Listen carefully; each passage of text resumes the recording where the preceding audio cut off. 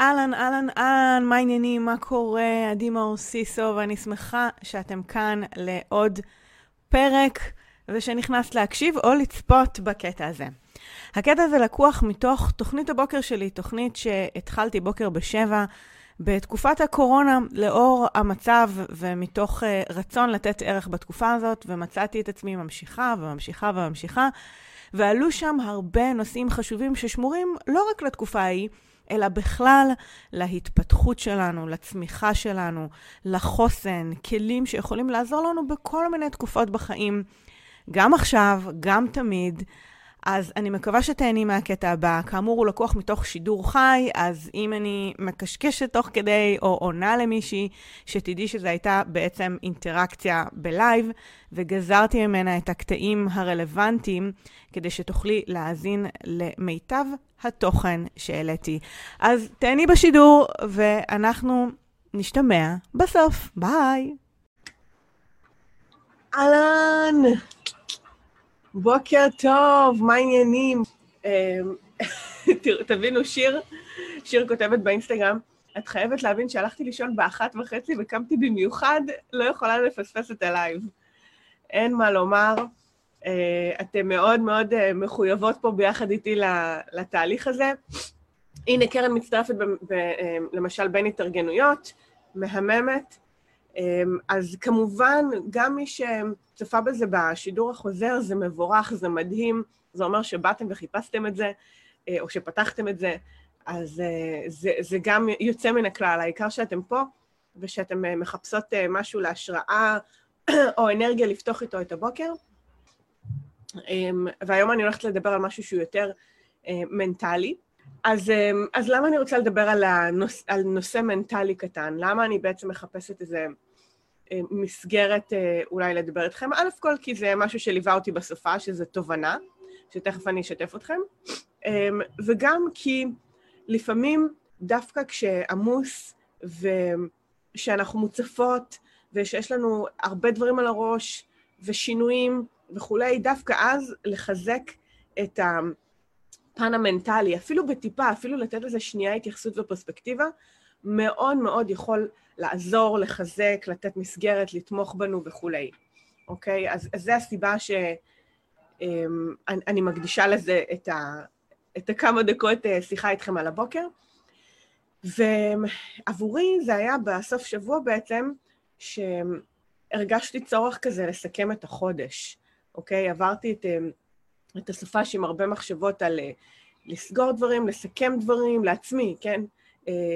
להבין איזה תובנות אני לוקחת, להכיל את כל מה שקרה בחודש אפריל, לא שלא יקרו דברים חדשים במאי, כאילו באמת, ללא ספק יש לי כבר את הרעיונות להמשך וכולי, אני כאילו לא יושבת בשקט יותר, באמת יש לי עוד הרבה דברים לשתף איתכם לחודש הזה, ולפני שאני נכנסת ככה בכל הכוח בחודש מאי, רציתי שנייה לעצור, להקל, להפנים, להסתכל ולהבין מה קרה בחודש אפריל, ולקחת מזה איזה שהן תובנות בשבילי להמשך.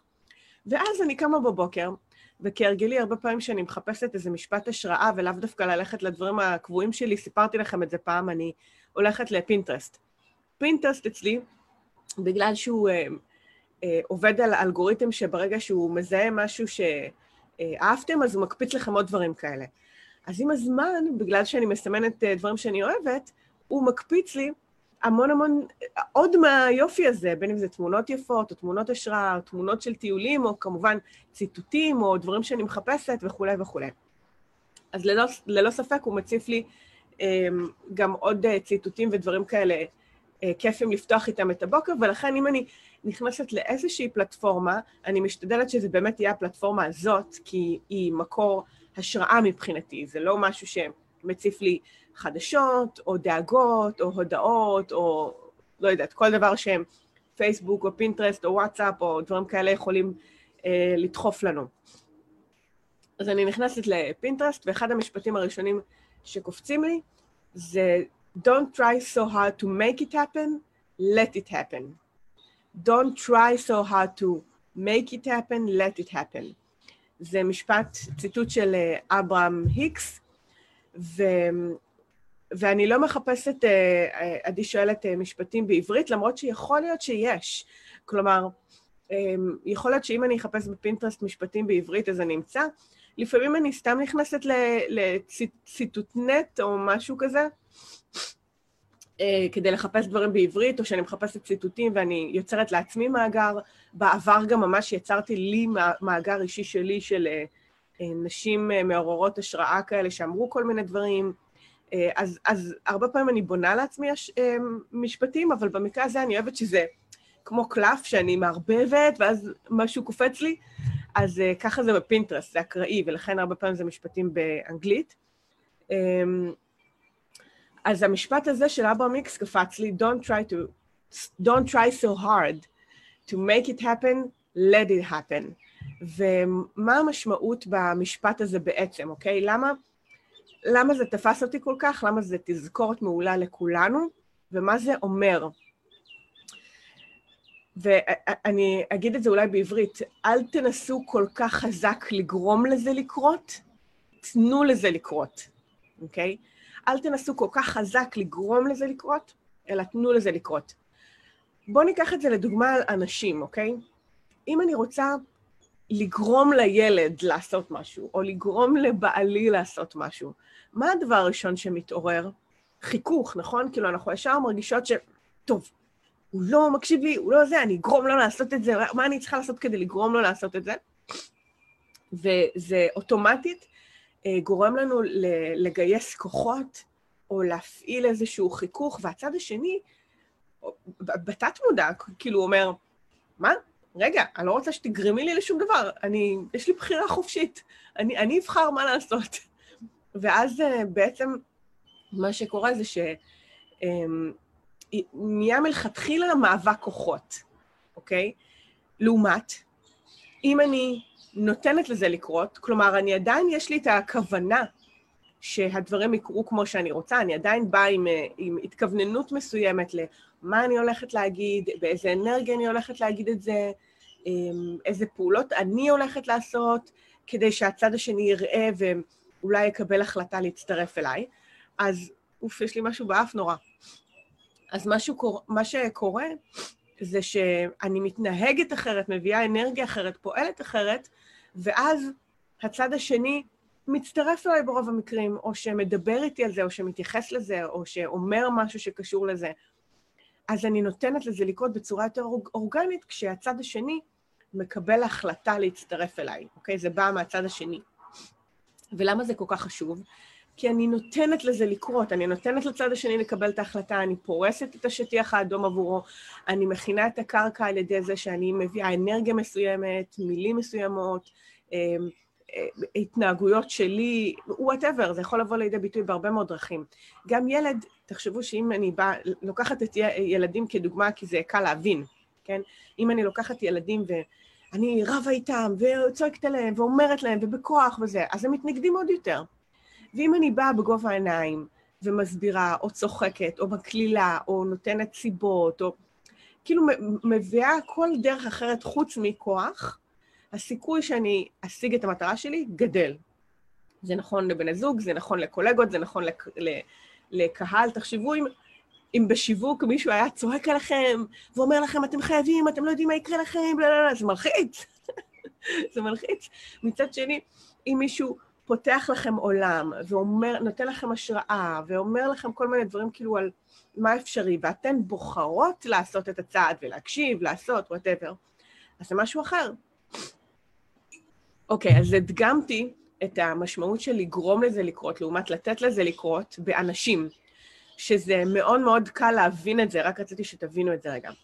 יותר מעניין, עכשיו לקחת את זה לעולמות תוכן אחרים, למשל, קרן שואלת, ואם זה מול עצמי, אני אגיד לך יותר מזה, ואם זה מול העולם, אוקיי, שאני רוצה שדברים יקרו, ואני לא מצליחה לגרום להם לקרות, ואולי לזה התכוונת.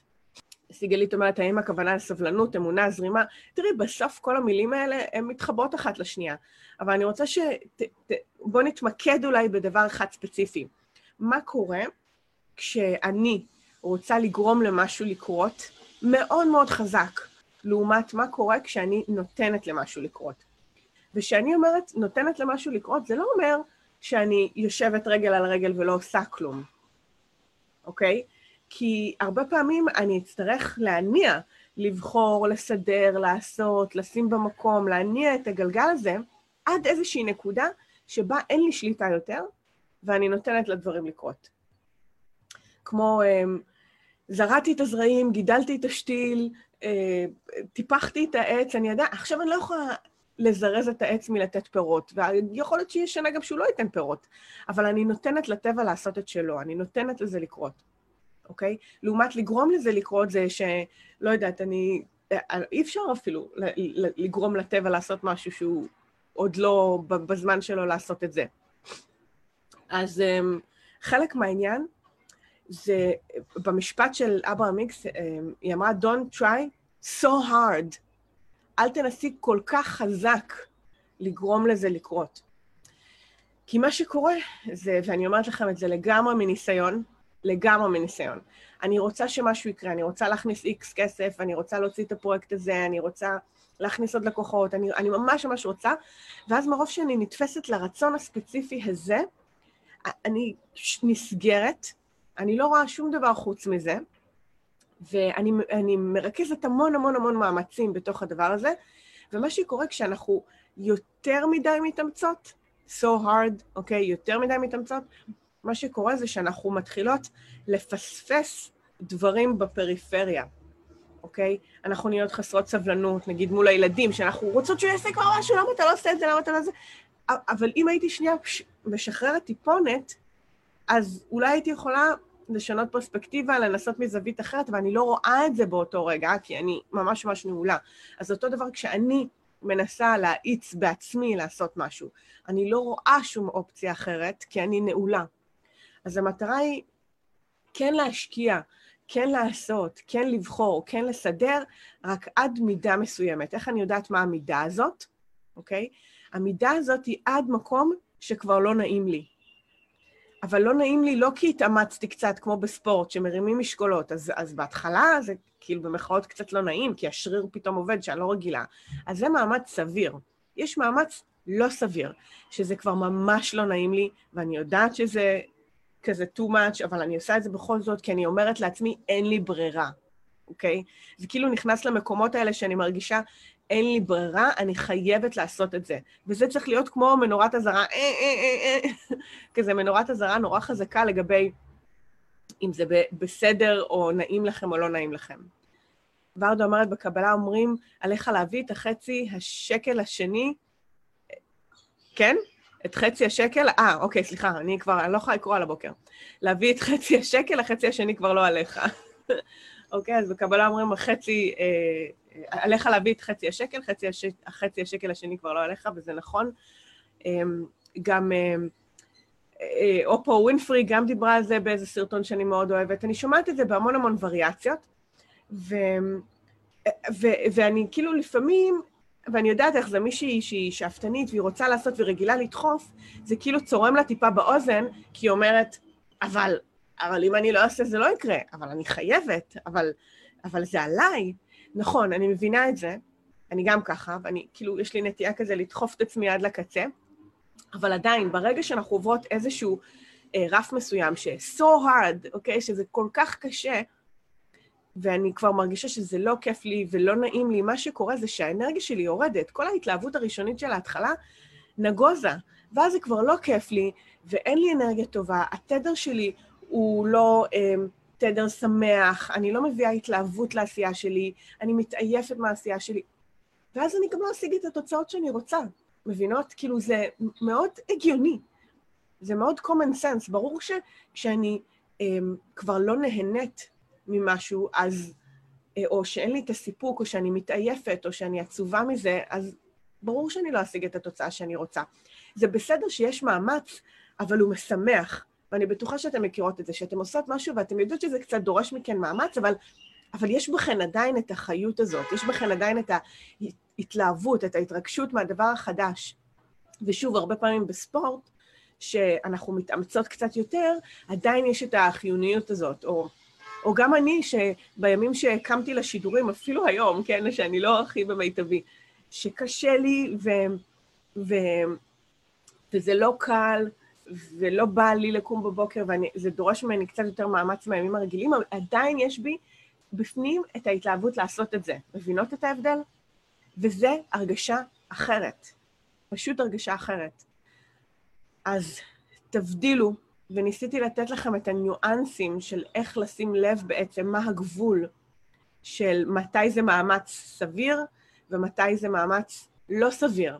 או מה זה לא סביר? כזה שלא ייצר לכם את התוצאות שאתם רוצות, ואז כל מה שנשאר זה לשחרר. תשחררו, תנו לדברים לקרות. תנו לאנשים מהצד השני לקבל את ההחלטה, תנו ליקום לעשות את המהלך שלו, זה משחק שחמט. פעם באחד השידורים השתמשתי בדימוי שחמט. אנחנו משחקים שח עם היקום כל הזמן. אנחנו עושות צעד, ואז היקום עושה צעד. אנחנו עושות צעד, ואז היקום עושה צעד. אנחנו לא יכולים, משחק שח הוא לא חד צדדי, זה לא רק אנחנו. זה לא עובד ככה, יש שני צדדים. צריך לתת לצד השני לשחק גם. ולפעמים הוא אוכל לנו כלים, ומשבש לנו תוכניות, נכון? תכננו על המהלך הזה והזה והזה, והיקום אומר, אני אוכל לך את הכלי הזה, תתמודדי. ואז אנחנו אומרים, לא, מה אני עושה עכשיו?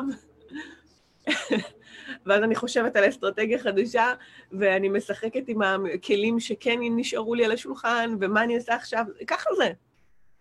אבל אני חייבת לשחרר ולתת לצד השני לעשות את המהלך שלו, אחרת אין משחק. אוקיי? ורק ברגע שאני מתחילה להבין את זה, אז אני מתחילה להיות יותר רגישה לניואנסים של מתי לשחרר, מתי זה המהלך שלי, כמה מאמץ, אז זה נעים לי, אולי עברתי כבר את הגבול, אולי כדי שאני אנוח, אוקיי? ואני לא מדברת על המנוחה הרגילה, לנוח במובן של לא לדחוף כל כך חזק את הדבר הזה שאני מנסה לדחוף. ראי ערך קורונה, נטלי אומרת, כן, למשל, נניח. זה היה חתיכת מהלך. ואם יש לה חובת הוכחה סחירות, זה לא ממש משנה, כי אני עדיין אומרת שאני עושה כמיטב יכולתי במסגרת המשאבים, הזמן והאנרגיה שיש לי. כלומר, מה זה חובת ההוכחה? ברור שאני רוצה לעשות כמיטב יכולתי, עד גבול מסוים שאני כבר, את יודעת, שכבר אי אפשר יותר, ויש גבול כזה. אז אני לא אומרת לא לעשות מאמץ, אבל don't try so hard to make it happen. אז זה לא אומר, אל תנסי להתאמץ בחיים שלך בכלל, אלא גם למאמץ יש גבול מסוים שבו הוא כבר לא יביא לי את התוצאות הרצויות. אוקיי? ועלינו, החובה עלינו להכיר את הגבול הזה. וכל אחת, זה סובייקטיבי, זה רגשי, זה משהו שאתם לומדות להכיר בעצמכם. ולכן אני מעלה את זה פה. לתת זמן תגובה מהצד השני, לא לתת את כל הכוח מהצד שלנו, ורד אומרת, נכון. קרן, האם אני יכולה לומר שדברים שהיו לי מאוד קשים להשיג ולא הצלחתי להשיג אותם, ואפילו סבלתי מהדרך ובסוף ויתרתי, כאילו משהו מלמעלה שמר עליי וזה היה לי לא נכון. לדוגמה, נזכרת בדירה שנורא רציתי לקנות ולא קניתי בסוף, והבנתי שהדירה עם המון בעיות. נכון, לפעמים רק בדיעבד אנחנו יכולות להבין את זה, ואני אומרת שאפשר ללמוד לזהות את זה גם תוך כדי התקדמות. והיום, כשדברים מתחילים כזה, כמו שאת מתארת כזה, להשתבש לי, כזה בינים לי ובין עצמי, שאני מרגישה שיש שם יותר מאמץ ויותר קושי, אז אני מתבוננת. אני עוצרת כזה להסתכל על זה ולשאול את עצמי מה לא מדויק לי שם. כי זה לא אומר תמיד, אגב, לוותר על הדבר. לא תמיד אני מוותרת על הפרויקט או על הרצון. לפעמים אני רק צריכה לשאול את עצמי, מה אני צריכה לשנות פה כדי שיהיה לי יותר נעים? מה אני צריכה לשנות פה כדי שזה יותר יזרום לי? ומתי אני צריכה לשחרר? אולי אני צריכה לשחרר עכשיו. שוב, ולשחרר לא אומר לוותר. חשוב לי שתבינו. לשחרר לא אומר לוותר. זה רק אומר לתת ליקום לעשות את המהלך שלו, כי יכול להיות שאני אחכה. הרבה פעמים זה קורה לי בסופשים, או בשבת, שזה כאילו מאלץ אותנו רגע לשחרר באמת. שאני מתעוררת ליום ראשון ומגלה הפתעות חדשות, דברים שהתקדמו, או פתאום אנשים מתקשרים אליי, כאילו קורה משהו. ולפעמים גם צריך להניח לזה, לסמוך על זה שאני מניחה לזה ליום, יומיים, שבוע, חודש, לא משנה, זה בראש שלי, ואני אדע מתי לחזור לזה. ושוב, אני נותנת לכם כל מיני דוגמאות כדי שכל אחת תיקח את זה לעולם שלה, בסדר?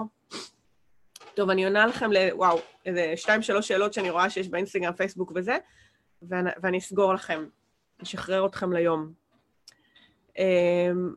אוקיי. אדווה, שאלה, כחודש אני עושה אימונים בבית עם המדריכה שלי, וחשבתי לעלות רמה ולהשתתף באימונים היותר אינטנסיביים, ואז הגב שלי ביום שלישי החליט שלא ממש בא לו, ובסופה שכבר היו לי כאבים. לא כמו בעבר, אבל עדיין מציקים, אז עשיתי את התנועות, אבל הרגשתי את התקיעות. מצד אחד יצאתי לסיבוב בשמש בשבת, מצד שני הייתי בטטת קורסה 4 שעות. 4 שעות! 4 שעות לא נחשב בטטת קורסה, אדווה. וזה שאת קשובה לעצמך ויודעת מתי להפסיק ולתת לגוף להתאושש, זה בכלל לא קשור למה שאמרתי כאן היום. כי יש את הספורט האמיתי שמשפיע על הגוף שלנו, ואנחנו צריכות להיות קשובות לאיך הגוף מגיב ומה לעשות, וזה סבבה. ויש את המאמץ, אני רוצה שתתחילו לשים לב לחיכוך. איפה יש לכם חיכוכים בחיים? לא רק חיכוך ויכוח, אלא מאמצים שהם מרגישים יותר מדי, ומקומות שיש בהם חיכוך, אפשר לרכך אותם ולשחרר קצת. שימו לב גם לידיים הרבה פעמים. יש את החיכוך שזה נורא מאמץ וקשה להזיז, ויש כשדברים יותר זורמים ויש תנועה יותר נעימה. ואני אומרת לכם, אתם תשיגו תוצאות פשוט יותר טובות. שיר אומרת, סוג של התרגשות טובה ודרייב, הקמתי שבוע שעבר מיזם של אפיית עוגות לחיילים בודדים, לא הצלחתי לישון בלילות מהתרגשות, וזה דורש עבודה, אבל ברור לי שעבודה על פול גז לא יעילה לאורך זמן, צריך לשחרר קצת בעיניי, נכון? בדיוק, אז בהתחלה יש איזה מאמץ ראשוני של להתניע את זה, שזה התרגשות טובה ואנרגיה טובה, ובאיזשהו שלב צריך לאזן את זה, צריך לדעת מתי לנוח, מתי לשחרר, מתי להיטען מחדש וכו', ולעשות מה שצריך כדי שזה כן יחזיק מעמד לאורך זמן. אוקיי. וכן, חן אומרת, הקורונה זה חתיכת מהלך של היקום לגמרי. אגב, ב4 הסכמות של דון מיגל, ההסכם הרביעי, עשו תמיד כמיטב יכולתכם, ואני קובעת מה וכמה היכולת שלי, לי באופן אישי חשוב ליהנות מדרך משמעותית לעשייה משמעותית.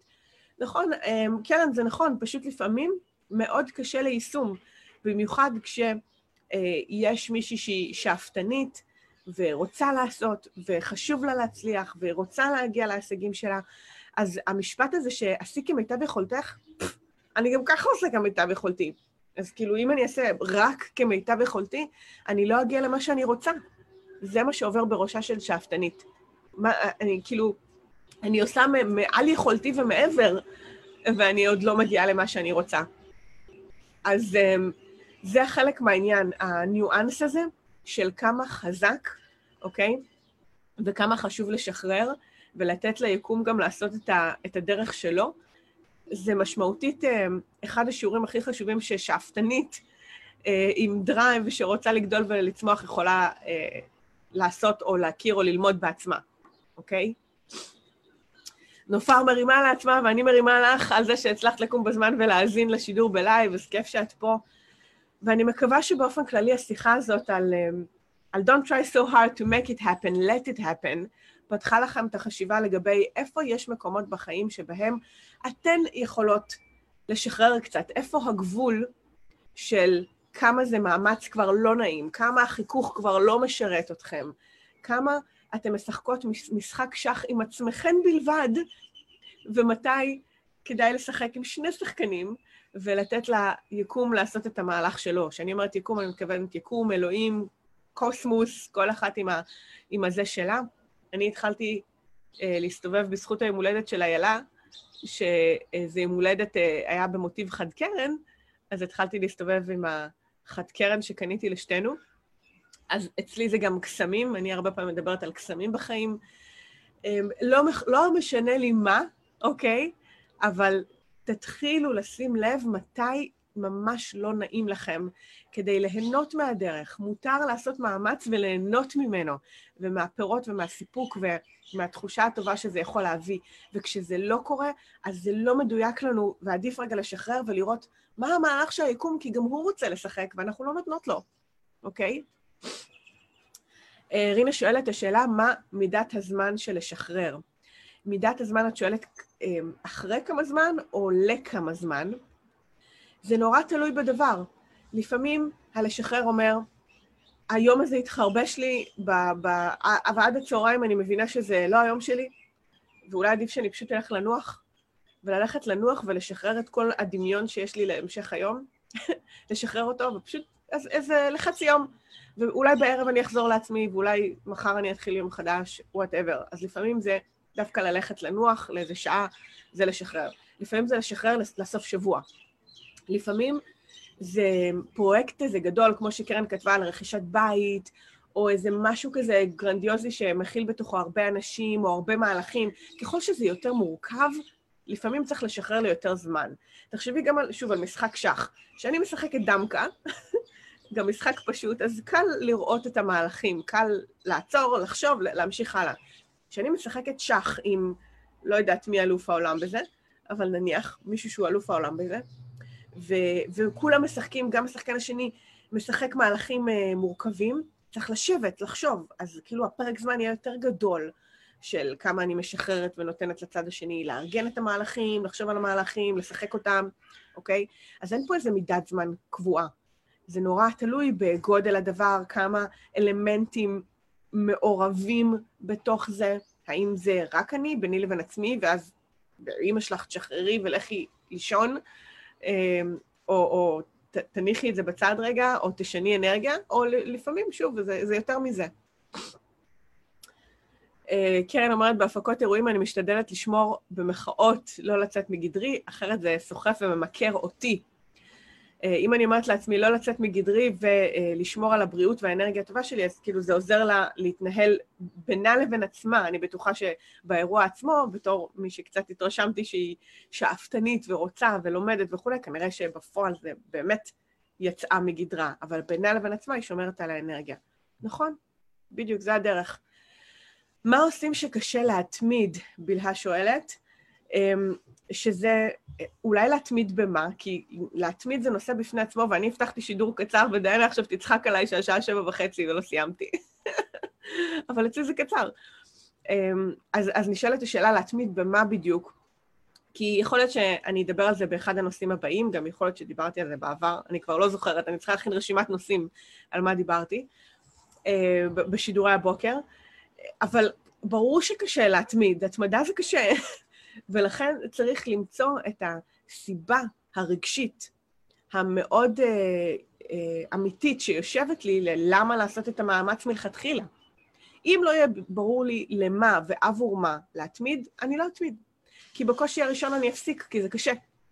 אבל אם תהיה לי סיבה מספיק טובה ללמה אני עושה את זה, ולמה חשוב לי, ומה זה ייתן לי, ואיך זה נראה, ואיך זה מרגיש, זה צריך להיות חתיכת תשובה, אז יהיה לי לא קל, יהיה לי את הכוח להתמיד. קל זה לא יהיה, אוקיי?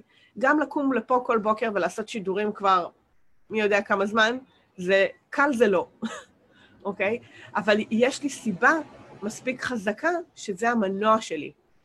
ולפעמים צריך להעצים את המנוע הזה, אוקיי? לתת לו עוד סיבות.